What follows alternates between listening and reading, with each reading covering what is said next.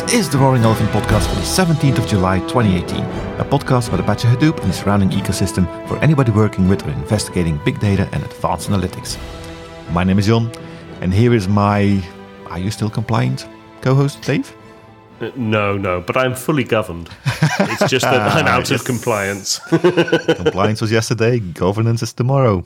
Exactly. You've got a returning guest.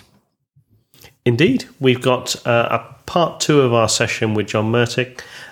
This time going into the ODPI's journey into governance and all of the exciting things that have spun up around that over the recent times, and obviously moving into the future. Yeah, we didn't have time last episode 2 episodes ago with Kyle in between, of course, to go for more, but we did feel that John had a lot more to talk about, so we just had him back, and he was happy to come back and go into the future of ODPI. And with that, let's get to it. Let's do that. And welcome back, John. Congratulations, you've joined us for the 3rd time now.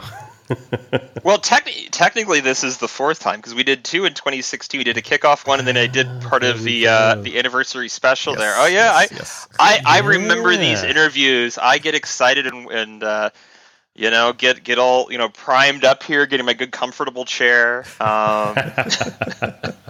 Excellent stuff. A stiff drink to deal with these 2 nuts on this end. Hey, you know what? I should be sending you guys the drinks. I mean, well, we wound up last time talking about beer production, so it's obviously the way that things are going. And last time we were focused very much on the history of ODPI and what ODPI has been up to over the last couple of years. So that was with our previous episode. But here today, we're here to talk about some of the more recent changes of ODPI. And I think it's fair to say, but by all means, please do correct me if I'm wrong. But it feels like ODPI is far more focused now on the wider challenges or the more specific challenges, I should say, around kind of data governance within this kind of whole Hadoop or big data ecosystem. I would say that how data is managed by an organization and the privacy of the data and how it, on the terms of you're giving it to an organization. Mm-hmm. I don't know about you guys in Europe, but I think it's kind of becoming a little bit important. A little bit. I don't know when the timing this comes live. Have you received many emails asking you to update your preferences, John? One or two, and I've heard something about this GDPR thing coming. I've not heard anything about that. No, I can imagine. No, it's just it's optional. It's I don't know how much coverage it gets on your side of the pond here, but Facebook hasn't been looked onto lately in the last couple of months here. That has not went over very well. We have these commercials here now that Facebook has put on the air to say that we did wrong. We're trying to do better. We're getting back focused on you, so you can share a picture of your babies and stuff on our thing. And really? We're gonna not sell them to Russians or whatever we did. But Allegedly. Allegedly. Thank you for adding in there. God, I'm gonna. Gets into trouble there. No, fair point. It's been a tough year if you are into data privacy, huh? Or if you well, maybe not a tough year. I don't know. If you're into data privacy, you might be rolling in the cash right now. Exactly. On the other side of the pond, there's a lot of people. Certainly, it's brought focus to it. You can't deny that. It's brought a massive focus to the issue around data privacy, and it does seem to be almost like the perfect storm with the fact that GDPR is coming into effect or beginning to come into effect around the same sort of time frame that people are getting very spun up about the whole situation, when really data privacy should have been a primary concern all along. Yeah. I would agree. As a human on this earth, yes, I agree. And you know, like we talk about, like, even if you get into the governance topic or any of these things, like, this is nothing new. Like, this is ever since the time in which humans were able to start collecting data on one another. The concept of how this is managed, even if we want to get back towards, like, you know, the censuses in the BC times of the Roman Empire, right? Yeah. Like, I'm sure they ran into data privacy issues. I mean, it was probably a lot simpler back then. They had different ways to motivate people, but you know, this is nothing new. They were just going right? around crucifying people, basically. I was thinking that you had to say it. Come on. I set him up. He knocks him down. Yeah, exactly. So yeah, this is never a new concept, and it is still one that has not been solved. If it gets solved in either of our lifetimes, boy, we have done something amazing as a society. Mm-hmm. But my money ain't on that color on the board. Yeah. So, I mean, what was the story, if you like, or how did data governance sort of emerge into being such a core focus for ODPI? What was that? What did that look like?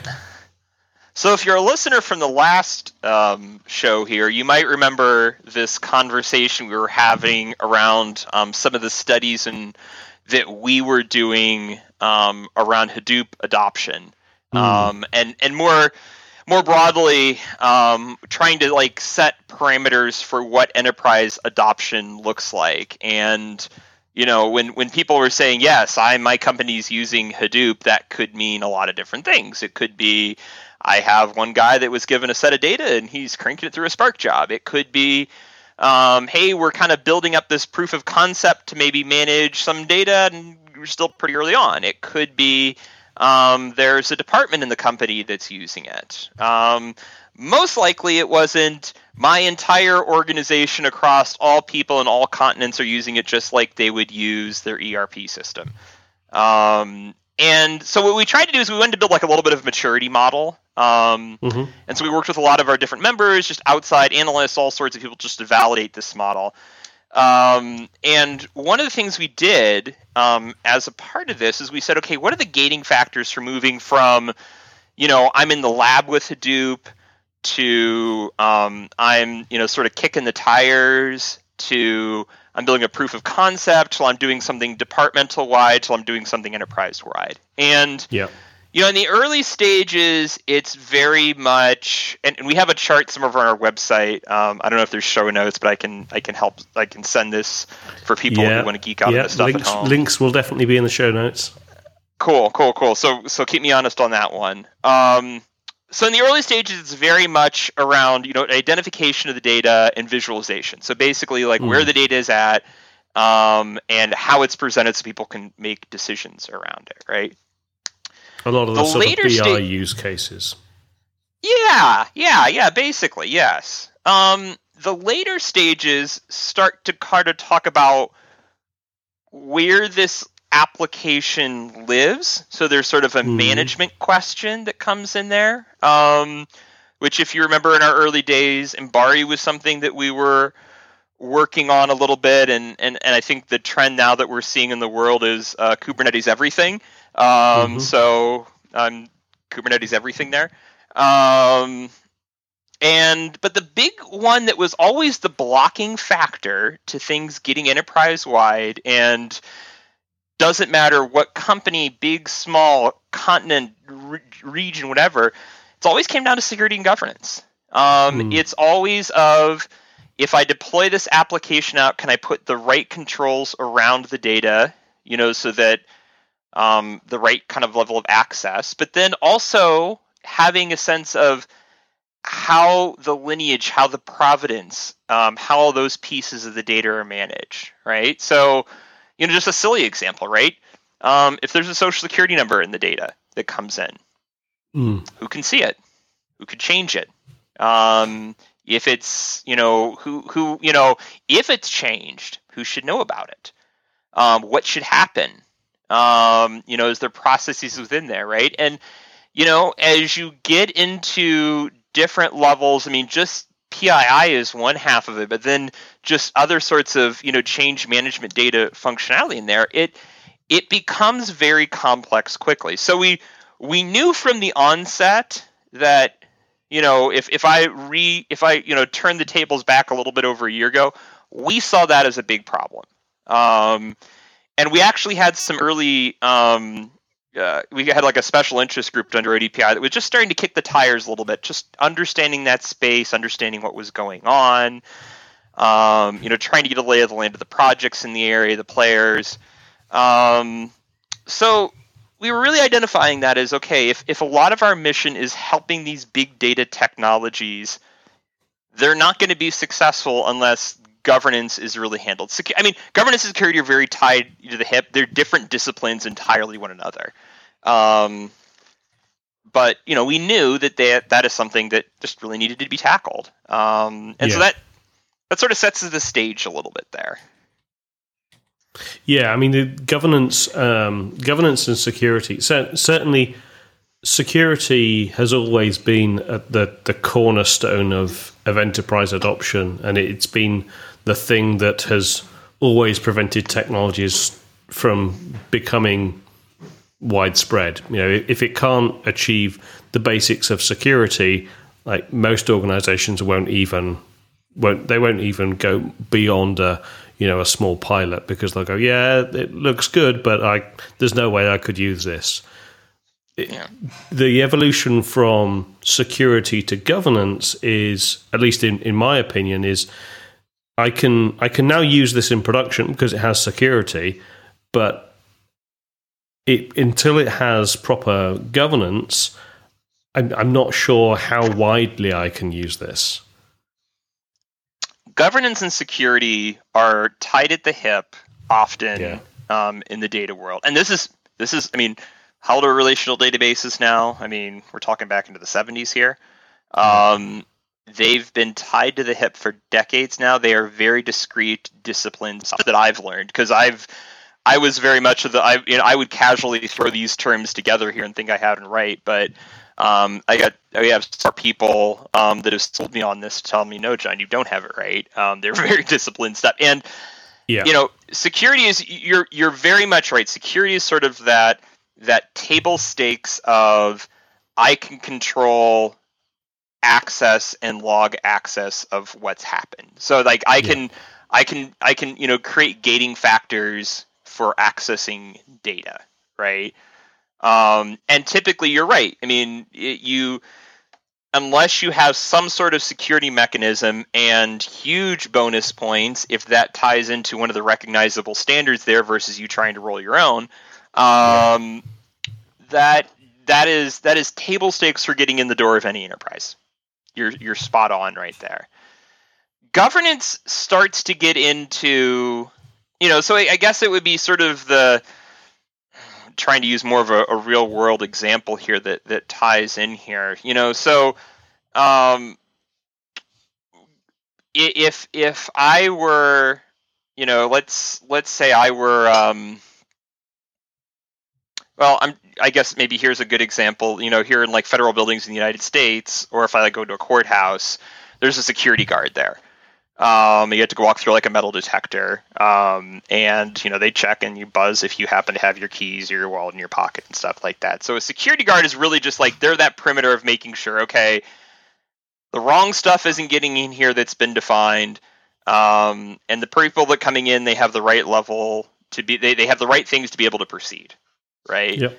Governance gets into let's actually define what we mean by somebody coming in the door. And what should be the actions of them doing that? So if I walk into a courthouse, and I have to go to like a court hearing or something, like what should I be able to do while I'm there? Can I go sit in the judge's seat? Probably not. Can I? Although that would be cool. That would be a lot of fun there. That probably then would lead into different levels of governance that would end me into a place that wouldn't go over very well. But what happens, if I need to maybe just go file a form for something, right? What are the processes there? So governance, and then what are the back end reactions to what I am doing? So if I go in there and I sit in a courtroom, there probably are certain things that I need to be aware of, and if I would stand up and raise my hand, somebody would have to. So governance is like the rules of engagement once you're there, based upon the role of who you are and what you're allowed to do. Like if I'm a judge and I walk into a courtroom, I can go into the judge's chamber, I can sit in the judge's chair, I can do all these different things. If I'm a regular person walk through, so they get kind of tailored together, but governance sort of gets into this whole other level of nuance that is so much bigger than the typical "can I read it, can I write it, can I erase it" sort of things. There's a lot more focus on the life cycle of the data, essentially. Mm-hmm. So that's a great way to put it. Yeah, I mean, what happens? Like, what is the retention of the data? Yeah, I mean, just all these other details of data. That the interesting thing is we found is like every company to a degree, so data governance has been tried to be handled by consortiums for decades now, right? I mean, we've had data for decades, or database is for decades, and governance has also been something. There's different groups. DACA is one. There's a few other ones out there. There's some W3C and IEEE standards around this as well. So this has been a space that has been well trudged over. Yet we still sort of find ourselves in the same sort of dilemma of more or less governance is really still handled on a very case by case basis. Yeah. And frankly, there is a handful of, probably more than a handful, but I would say of the people that are in the data world, I would say a very small subset of them really understand governance itself, including within Hadoop, as we've sort of seen. Yep. So with that sort of evolution, and we've mentioned GDPR coming more and more to the forefront. Was the sort of this decision, this increased focus on data governance because of GDPR? Was it a happy coincidence, or how did that work? Well, GDPR certainly helps get it in the forefront. This GDPR, while the headlining regulations of this day, it's certainly not the first. I mean, we can go back a couple of years ago. I mean, Canada had some provisions it had around, email management and things like that I know hit the marketing world. We've had, payment card industry, PCI DSS for, forever, things like that. Right. And these things will continue to evolve. We're going to see more of them. But I mean, certainly GDPR has been one that has really, shook the trees. Let's be pretty honest there. And really any company who's multinational gets hit by it. I think that was a huge driver of it. There was already sort of some behind the scenes work that was happening adjacent to the Atlas community. For at least probably about pretty close to about the time, maybe a little bit before, maybe about a year before. I don't know exactly the lineage there of really GDPR coming into law, but I mean, GDPR was definitely something that gave an opportunity to get this into the forefront. And if you look at that, that's also been paralleled with an increased number of data privacy violations, data leaks. I mean that knob continues to be turned up to 11 about every time we go. Yeah. So I mean, you mentioned Atlas there, and from what we've seen so far, and from what some of my investigations have been looking at some of this newer direction, Atlas seems to be a very significant keystone of this, this entire story. Were you, did you evaluate other alternatives, or was it just, was Atlas seen as being the one piece of the puzzle that just had to be there? So when we had this SIG, one of the things that they had identified was some work that was sort of already happening within the Atlas community, or adjacent to the Atlas community, around, building in some additional layers for metadata management. So, a lot of the key pieces for when we start to get into data governance is the details of managing sort of the metadata around data. So properties of it. And so, from a classic database perspective, you're thinking, okay, is this, a character, an int, a Boolean, things like that, to the point of like what sort of type of data it is. So maybe getting that next, nomenclature down further. And then the next nomenclature down further even is, okay, what are not just my read-write ability based on profile, but then my actionability based upon profile and action that happens from it. So there's already a lot of guts of this, of the repository end of being able to store this data within Atlas. But the big thing, there's a lot of metadata repository products on the market. Atlas is one of them. Cloudera has stuff that's built into their products there. The relational database world is full of them. IBM has a handful of them. SAS, Informatica, Oracle, Microsoft, you name it. I mean, there's a lot of folks that have these out here already. The challenge that was sort of seen on the market was a company probably has a couple of these going, and if you have data that's sort of existing in one repository, there was, with the nature of Hadoop. So if we take sort of a step back of, Hadoop, 4 or 5 years ago, you had this big cluster where you threw data into and you crunched through and processed it with a MapReduce job or something like that and outspat something useful.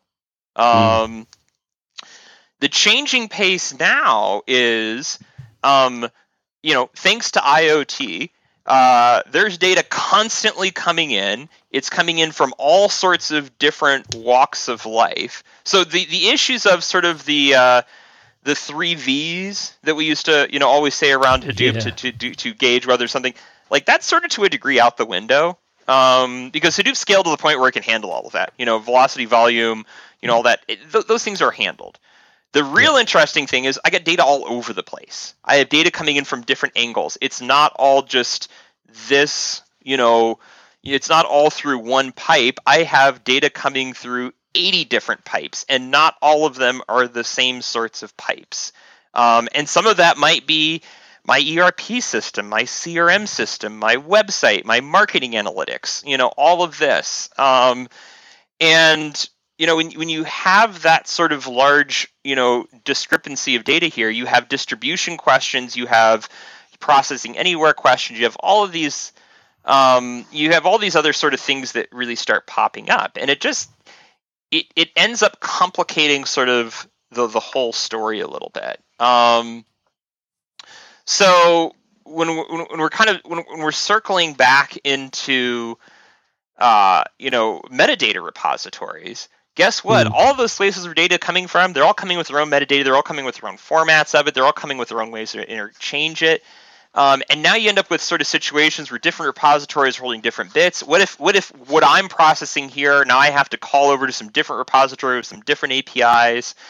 It is creating a huge, if you're a chief privacy officer and you're wanting to make sure your work is staying in compliant, you have a huge, not only just your data being in different places as part of your challenge, you have a huge challenge of being able to apply sensible rules driven from an organizational standpoint and a industry standard standpoint across all of these locations, across all of these different repository types. These data, these metadata repositories don't talk to one another. So you're often having to replicate a lot of rules.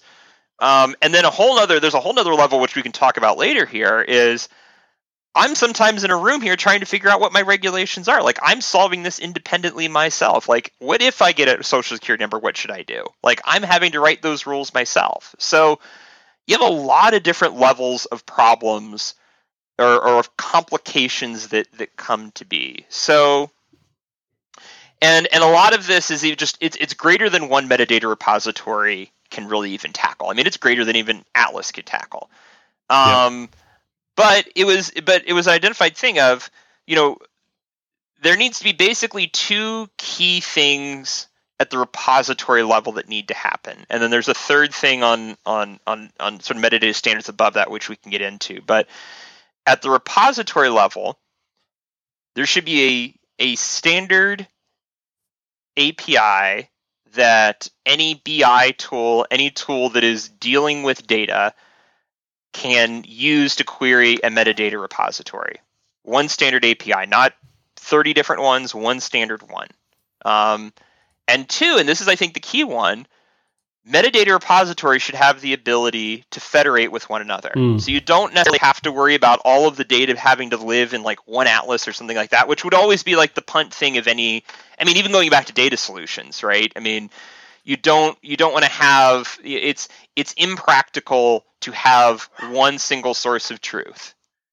But if all these sources of truth, these independent sources of truth can talk to one another, now you're onto something. So that's mission accomplished, right?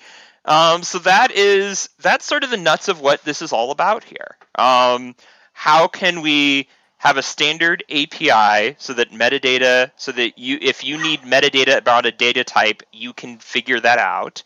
And then all of these metadata solutions, they can share their metadata things between it. So if you happen to be getting a set of data, like if you query and say, hey, I got this data here, this is the field type, you can query any one of these metadata repositories, and if it doesn't know it, you can go ask a different one and figure that out. So that's sort of a lot of, it almost sounds too simple, right?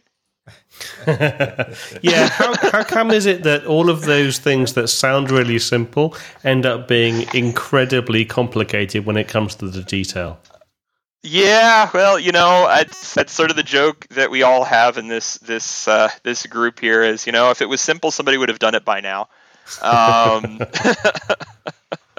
it's interesting because, like, if you look at, like, you see a lot of different vendors attacking the governance question, and the punt position for everyone is, we'll just throw AI at it. Like, we'll let AI figure out what the data is and figure out what the right thing is to do. Yeah. And well, okay, I'm glad I don't have to go into why that's a problem. So good, we're on the same page there. No, we're all good on that. We're all good on that. Yeah. But I mean, so the direction, or at least a core chunk of the focus of ODPI has evolved. How has the initial sort of membership to the ODPI, how have they kind of adapted with that? I think you hinted kind of on our previous episode that there's been some sort of membership churn over time. Has it been related to this change of focus, or has the generally people been kind of fully on board with where things have evolved to? It has definitely taken in there. So there's been a lot that has been impacting the ODPI membership and technical communities as a whole. I think the change of focus, that's certainly always a part of that one. I think also, just frankly, and we talked about this the last thing, the Hadoop market has changed. I mean, a lot of these companies have got bought up. A couple of them, some of them are going out of business. I learned about a couple of them just in the past couple of weeks that are just shutting their doors all together, or just shutting down their Hadoop practices. So, a lot of the VC and a lot of that money that was flowing into Hadoop has dried up, and so these companies have moved on. And so, I mean, I think there's been a natural market force that way. combined with the fact that the ones remaining in here, we've had a different focus. Now, what I will say, however, is a lot of the companies that have been engaged with us, if they're still keeping a Hadoop and a data practice in their organization, we say the words data governance and they get excited because that's sort of where their heads are headed too. And we've actually even had some new members that have came in the door with that. ING Bank, Attunity are both members that joined. We have a couple other vendors that are sort of in the wings here, and even just from a technical community participation, I mean, we are starting to get end customers from the automotive industry, from the insurance industry, from media that are participating in some of our technical communities. So yeah, I mean, the membership's changed. I think a lot of that was just going to happen anyways because the market dynamics have changed and some of these companies just aren't into Hadoop anymore or they're shutting their doors. The ones that are hanging in the space have been pretty darn appreciative of the focus into governance because that's where some of their shifts have started to happen as well. Yeah, no, completely. So, I mean, with this recent direction, and it may well be too early to answer this completely, but what do you think has gone well so far? And assuming it's too early to say what hasn't gone well, what do you at least anticipate maybe some of the most difficult kind of steps on the journey ahead? I think what is definitely, I mean, yeah, we are very early days in here of sort of where we're at in this journey. I think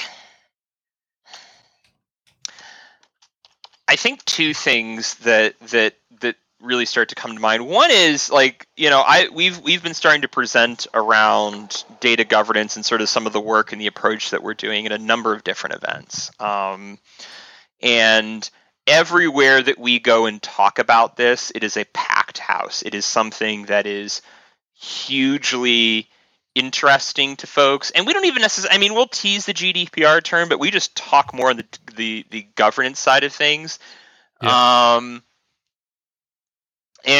it's been a huge audience. I mean, we presented at Strata San Jose, which one might call walking into enemy territory for an organization like us, but which I don't really view it that way. No, I wouldn't. But we had a packed house. We had people that were all very interested in this. We had people that were coming and asking us tons of questions, wanting to get involved in our technical community. So I think there is a lot more vigor. There is a lot more excitement. There's a lot more people coming to the table. It gets us in sort of a place where we're not looking to legislate existing communities, but we're actually looking to build our own. And I never felt like we were. I kind of hate the legislation term because it also gets back to the old way of thinking, like we were telling like Apache projects what to do, which was never really the case. But there was certainly this way of, here's a way of assembling, here's a way of how they should be configured. This is what we see as the best practice. Sort of versus now we sort of get to be a little bit more at the front end of that. So I think we've seen just, again, that energy. I think we talked about it last time. Good communities have a lot of energy. They have a lot of excitement. They have people that are very happy that you're there and drawing light and focus to the area. I think that has all been extremely good. Maybe even more than sort of I imagined. The downside is you're to a degree you're bootstrapping a new community, and so you're just running into the challenges with that out of the gate, and that takes a while. I think the good thing from a foundation's point of view is we are very fiscally conservative of how we invest our funds, and so we're able to weather whatever storm is needed for the longer good. And we also have some members from a financial point of view that are willing to kind of ride out with us. While at the same token, the technical communities are starting to get their legs underneath them and get active participation going. So yeah, I mean it's a fair thing to say that it's early days. But I will say we're in the right place at the right time, and we're getting the right level of activity coming our way. And as the technical deliverables settle down, and we start to see sort of that turn in motion there, we're going to be in a really good place to help drive some positive activity on the market. Nice. That was a great PR answer, wasn't it? Well, I was kind of expecting it because, as you say, it is early days. But I mean, to focus more on perhaps where you think some of the choppier water ahead is. Where do you think possibly the struggles might be, or at least the interesting challenges? Let's call them that. I think there's two things that I think about. One is, where I think the value add is really going to start to come for this effort is going to be around pulling data governance practitioners together to be defining some of these standard net metadata processes. And one of the things that we're bootstrapping in the early days here is a data privacy pack, which is focused on here's a commonly accepted set of definitions of certain data types and the best practice of handling those. The way that those are successful is when you just get a ton of people participating in it. I mean, that's not we don't want to be in a place where we're just legislating from above and saying this is what is done. We want people to be an active participant in the process and bringing their use cases and how they see it. So I think that is a community that has, like we talked about at the top here, data governance has only been tried in a consortium setting at least 600 times. And if you get anybody who is seasoned, who has went through the process there, they will say that is nothing but choppy waters, and good luck getting everybody to sign up. My thought pattern is here, none of you done it in open source before. And I don't need to be the disciple of that way of how it happens, but more of, there's a little bit more of a skin in the game that we're hoping people will come to participate, and we're hoping that they also will be able to drive some identity and stuff through it. So we're hoping everyone will agree that getting people to agree on to getting a standard way of the way you do this down, it helps everybody in general, because in the end of the day, it's a very commodity space. I try to split technology areas into core and commodity. Core meaning those are things that are unique things that you bring to the table that no one else can, and it's almost a value prop for your product. And commodity is stuff that just needs to be there. A lot of this, privacy pack and things like that we're talking about in metadata definitions, I mean, that's kind of commodity to a degree, right? It just needs to be there. It's expectation to be there. So anyways, I see that as going to be an interesting, I don't want to say challenge, but I think it's just an unknown.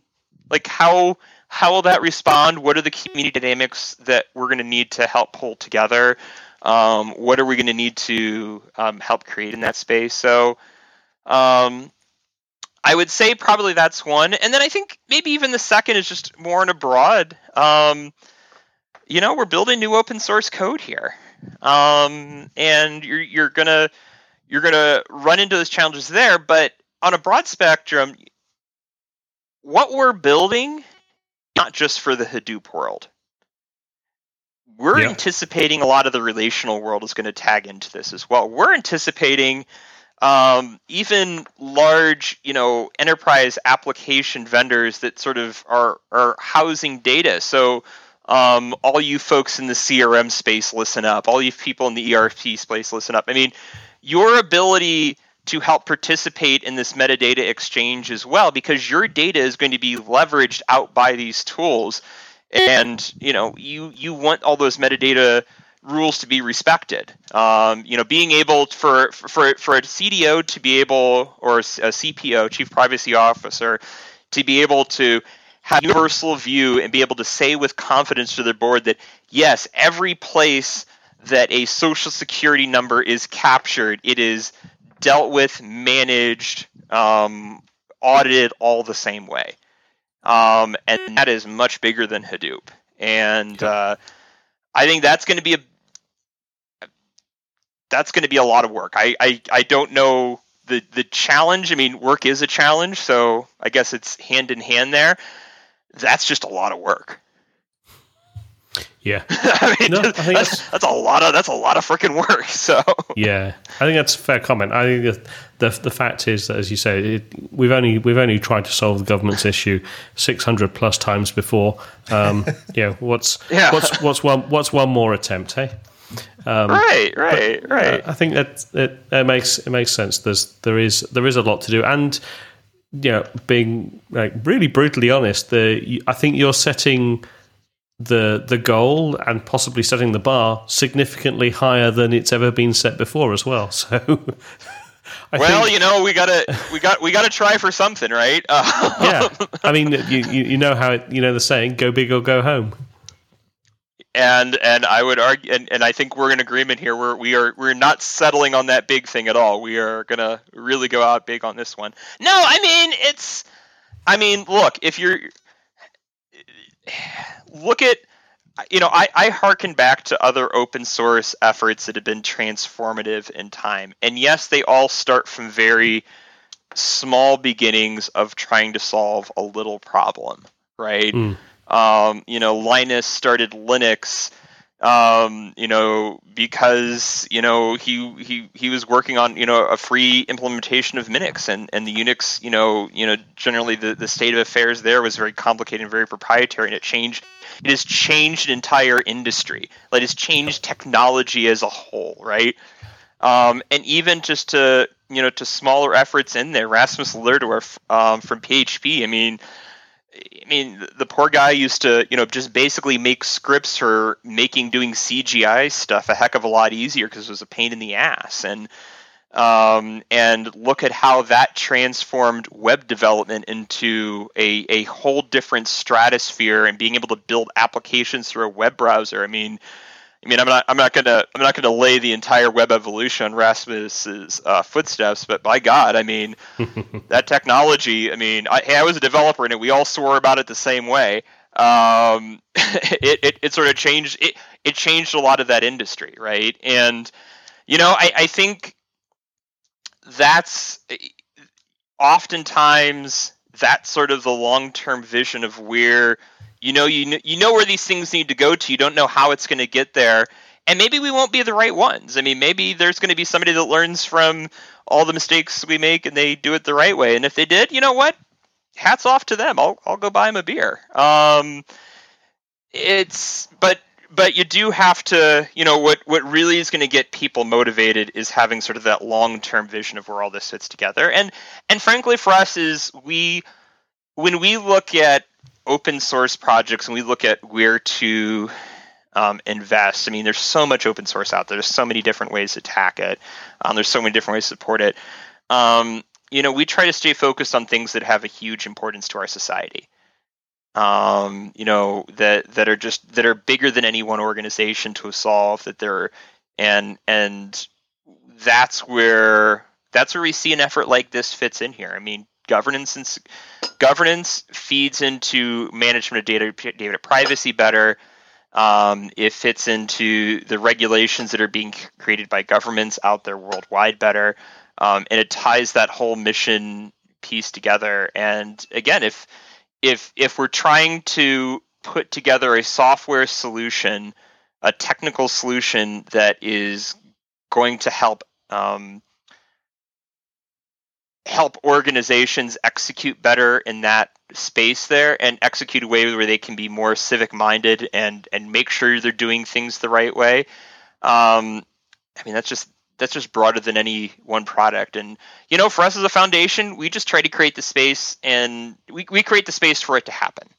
And let technologists go off and go build amazing things to solve these problems. And we're hoping those communities trip on the right thing and figure out right. I mean, we feel that they're down that right path. They're thinking about the problem the right way. They're thinking about probably the most advanced way of doing it. The people that are involved in it. Mandy Chessel is a distinguished engineer from IBM. She's leading that group there. Based on your lovely Isle there in the UK. And she's, this is something she spent her career in, and she knows this space really well. I mean, she keynoted at DataWorks Summit in Berlin. I don't know if either of you got a chance to listen to her. Yeah, we did. I mean, yeah, she's passionate. Like, she gets this space. She understands, and that's, in the end of the day, that's all we're there to support. We're just there to say, Mandy, we want to give you the open space to be able to do this successfully, and let vendors be able to come here and collaborate, individuals, everyone come to collaborate to make better software for society. That's all it boils down to. Which maybe that commentary has all of a sudden made my mission for all of this even bigger than solving data governance once and for all. But it certainly helps keep things into focus, that it's not a self-serving action that we're after. It's how can we do better, for the society around us, because privacy and all of this is just, it's not going away. It's just getting bigger. It's just becoming more of something that's in the limelight. Yeah, definitely. All right. So on the specifics, how did you mentioned that some of the newer members that have joined, like ING, how did this sort of this trifecta of IBM, ING, and Hortonworks sort of come together to become some of the driving force behind this governance initiative? Was it sort of happy coincidence? Was it sort of a series of brokered conversations that just fell into place? That is a great question that there are probably smarter people that are willing or maybe not willing to give you more detail on, because some of it I just don't know. But what I will say, ING as a global multinational bank deals with the problem that I described at the front end pretty much on a daily basis. And they're of that sort of special class of organizations that, they look at the long picture here, and they look at open source as a part of their software supply chain, and recognize that, hey, through this, we have an opportunity to be an active participant in our supply chain. We're not just going to be people that are taking in things from a vendor. We're actively going to be a part of this. We need this to execute, and we see this as a critical function to our business. I mean, it's not necessarily, I guess, a value add. I mean, it's sort of a funny thing to say, like, governance, like obeying the law is not a value add for a bank. It's sort of a given, I guess. But it certainly is something that they recognize that, hey, we want to be in the forefront, and we see how important this is to us. IBM and Hortonworks, I know, have a lot of business relations there, and Hortonworks through a lot of the engineers that are on its team. We're part of the early people in the Atlas project, and I know there was some early consortium work around Atlas of just trying to kick this, same sort of piece off in general here. I think the one thing that's interesting that this group had sort of learned here was it's bigger than Atlas, just as I think a lot of other vendors had sort of realized, the governance and the question of metadata APIs is sort of bigger than their product. And so that's why we're seeing such a huge focus on building the APIs, building the standards, and then privacy packs and stuff that kind of lay on top of that. But I would say you have three companies there. ING that has a distinct need for this technology here, and sees themselves being an active participant is a huge value, and they're developing a lot of the code there. IBM, with a wealth of product and a wealth of just institutional knowledge on how data governance works and the true sort of nuances that from a technology standpoint. And Hortonworks understanding the data landscape more broadly, and even more specifically, sort of the Hadoop landscape tie into them. You had 3 companies that have 3 unique pieces they brought to the table. And step back. That's what open source is here to do. That is, if without open source, each of these companies are having to pillage engineers from one another to try to build something of their own. In open source, each of them brings their strengths to the table and collaborates in a vendor-neutral place, right? You can't do this anywhere else. There's no other sort of, just from a legal institution standpoint of view, I guess, you could go form agreements and all these sort of things, but those are just, that's just so much work, and you're really kind of trudging down your own path there. Open source makes this all happen. Open source lays the groundwork for this sort of innovation to happen. So I would say all 3 of them, they had different things to the table, but they all knew that there was one thing in mind, was having an industry-wide accepted standard around how metadata is exchanged and interacted with. And what the common types are was an important thing to all of them. They all had different expertises they could bring to the table to make it happen. Fantastic. So, going into a little bit more depth, obviously the picture you've laid out with, in many cases Atlas at the core, but really this API for interchange and exchange of metadata information. Specifically, if we focus towards the more big data Hadoop side of things, do you anticipate going down taking these concepts down to the individual project level? So having Spark or Hive or HBase specific standards, or do you think you'll let the underlying projects report up, or Atlas kind of extend its fingers down into meeting somewhere in between and really keep your focus at a somewhat higher level? How does that sort of how do you think that's likely to play out? So maybe it's a good way to sort of level set on a couple, and I think you're asking some really good questions that in part, I think the technical community sort of is still figuring out what the interaction model entirely should be. So Atlas is effectively a metadata repository, and for the sake of what this effort with an ODPI is doing, Atlas exists as a reference implementation of a metadata repository.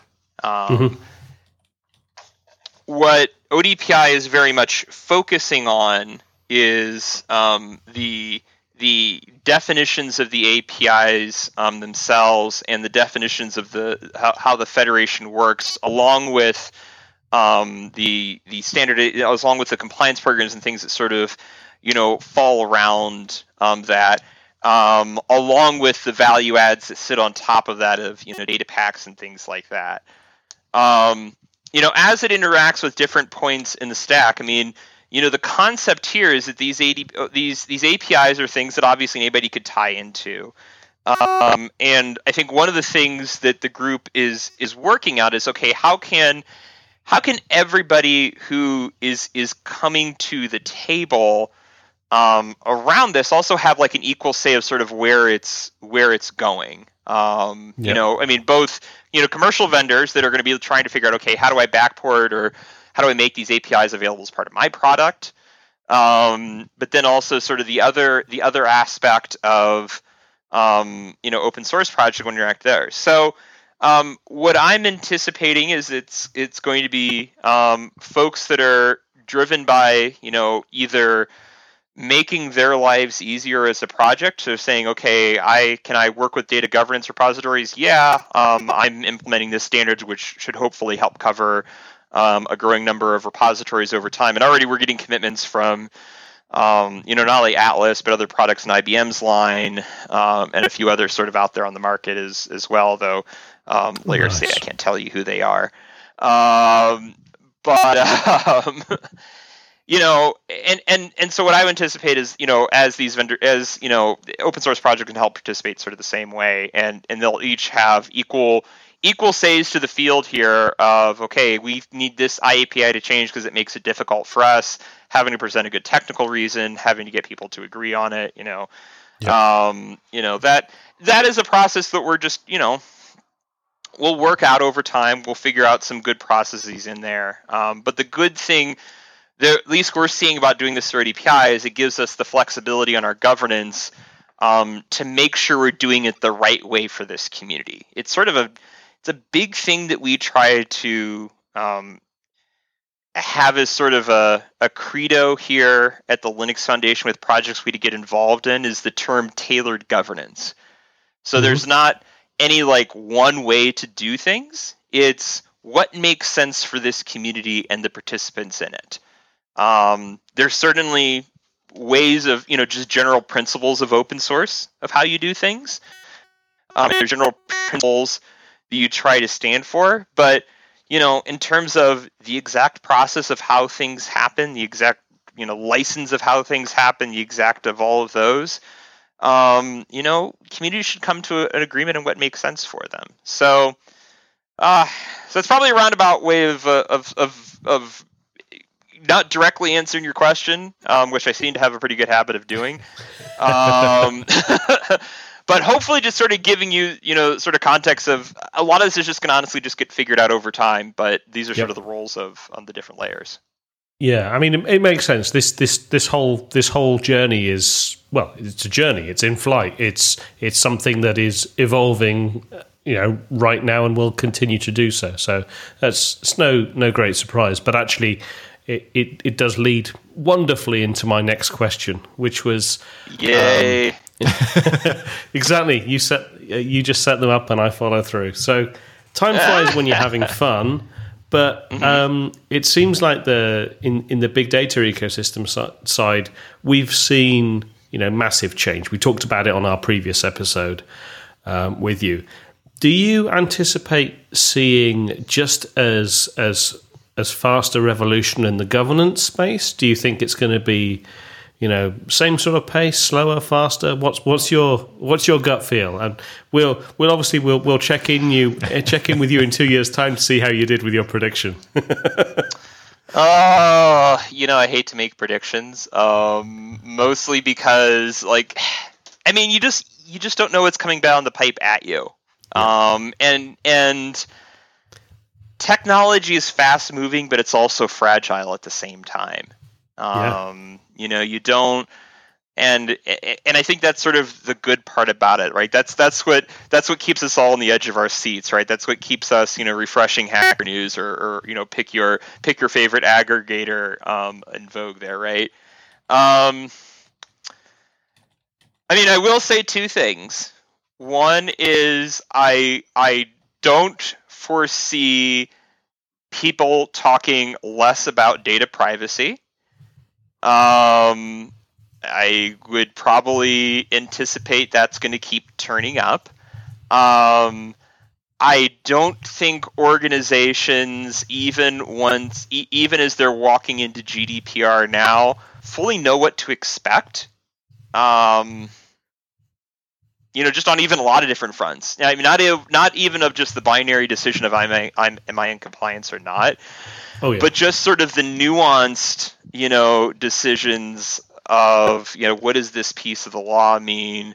What is going to be the market reaction? Like, is there going to be a pile of people in European courts suing people on day one? I don't think anybody sort of knows what to expect here. So, I think there's, as we've been sort of looking into even our marketing plans here, I think we'll be able to see GDPR as a topic here for at least the next 6 months, easily, and who knows past then. So, It's going to be interesting. I will say that I don't think the space is at all going to get less complicated. I don't think, I don't even know if we're. I mean, maybe, and I think there's things outside even our scope that we're not even quite seeing yet, right? I do know two things. One, we are going to continually focus on making an open, vendor-neutral, transparent community, so that the folks that are grappling with these issues have a place that they can collaborate, and a place where they can, build code, build best practices, build standards, all of those sorts of things. We're going to continue to create a home for that.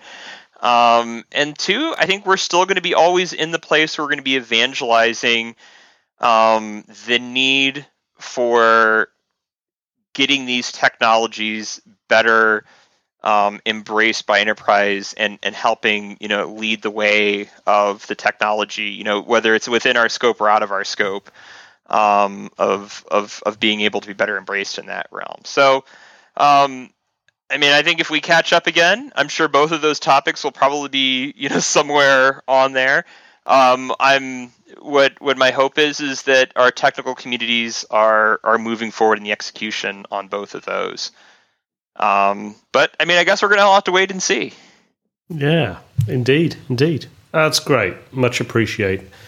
I realise that the gazing into the crystal ball at this point when everything's moving so quickly is always sort of a bit of an exciting time, but we'll see where it all lands. So, definitely. It's been great catching up with you. We will try and make sure that we catch up without letting another 2 years slip through our fingers. But really, really enjoyed chatting to you again, John. Any final thoughts? Anything else you'd like to share with the audience? I think the audience has heard me talk way too much already. They're probably. If you had ads, I hope you ran them already. No, we don't run ads. Oh, good. So, people are here for love. So, if you're still awake, folks, thank you. No. This has been fun. This is. I love doing a conversation at this level. You both are great. You're both kind of really, keeping this conversation going in this space, which I think is very crucial. Because this is technology. Face it. This is, why this may not be the new and shiny. Guess what? This crap is being used everywhere. It is being implanted.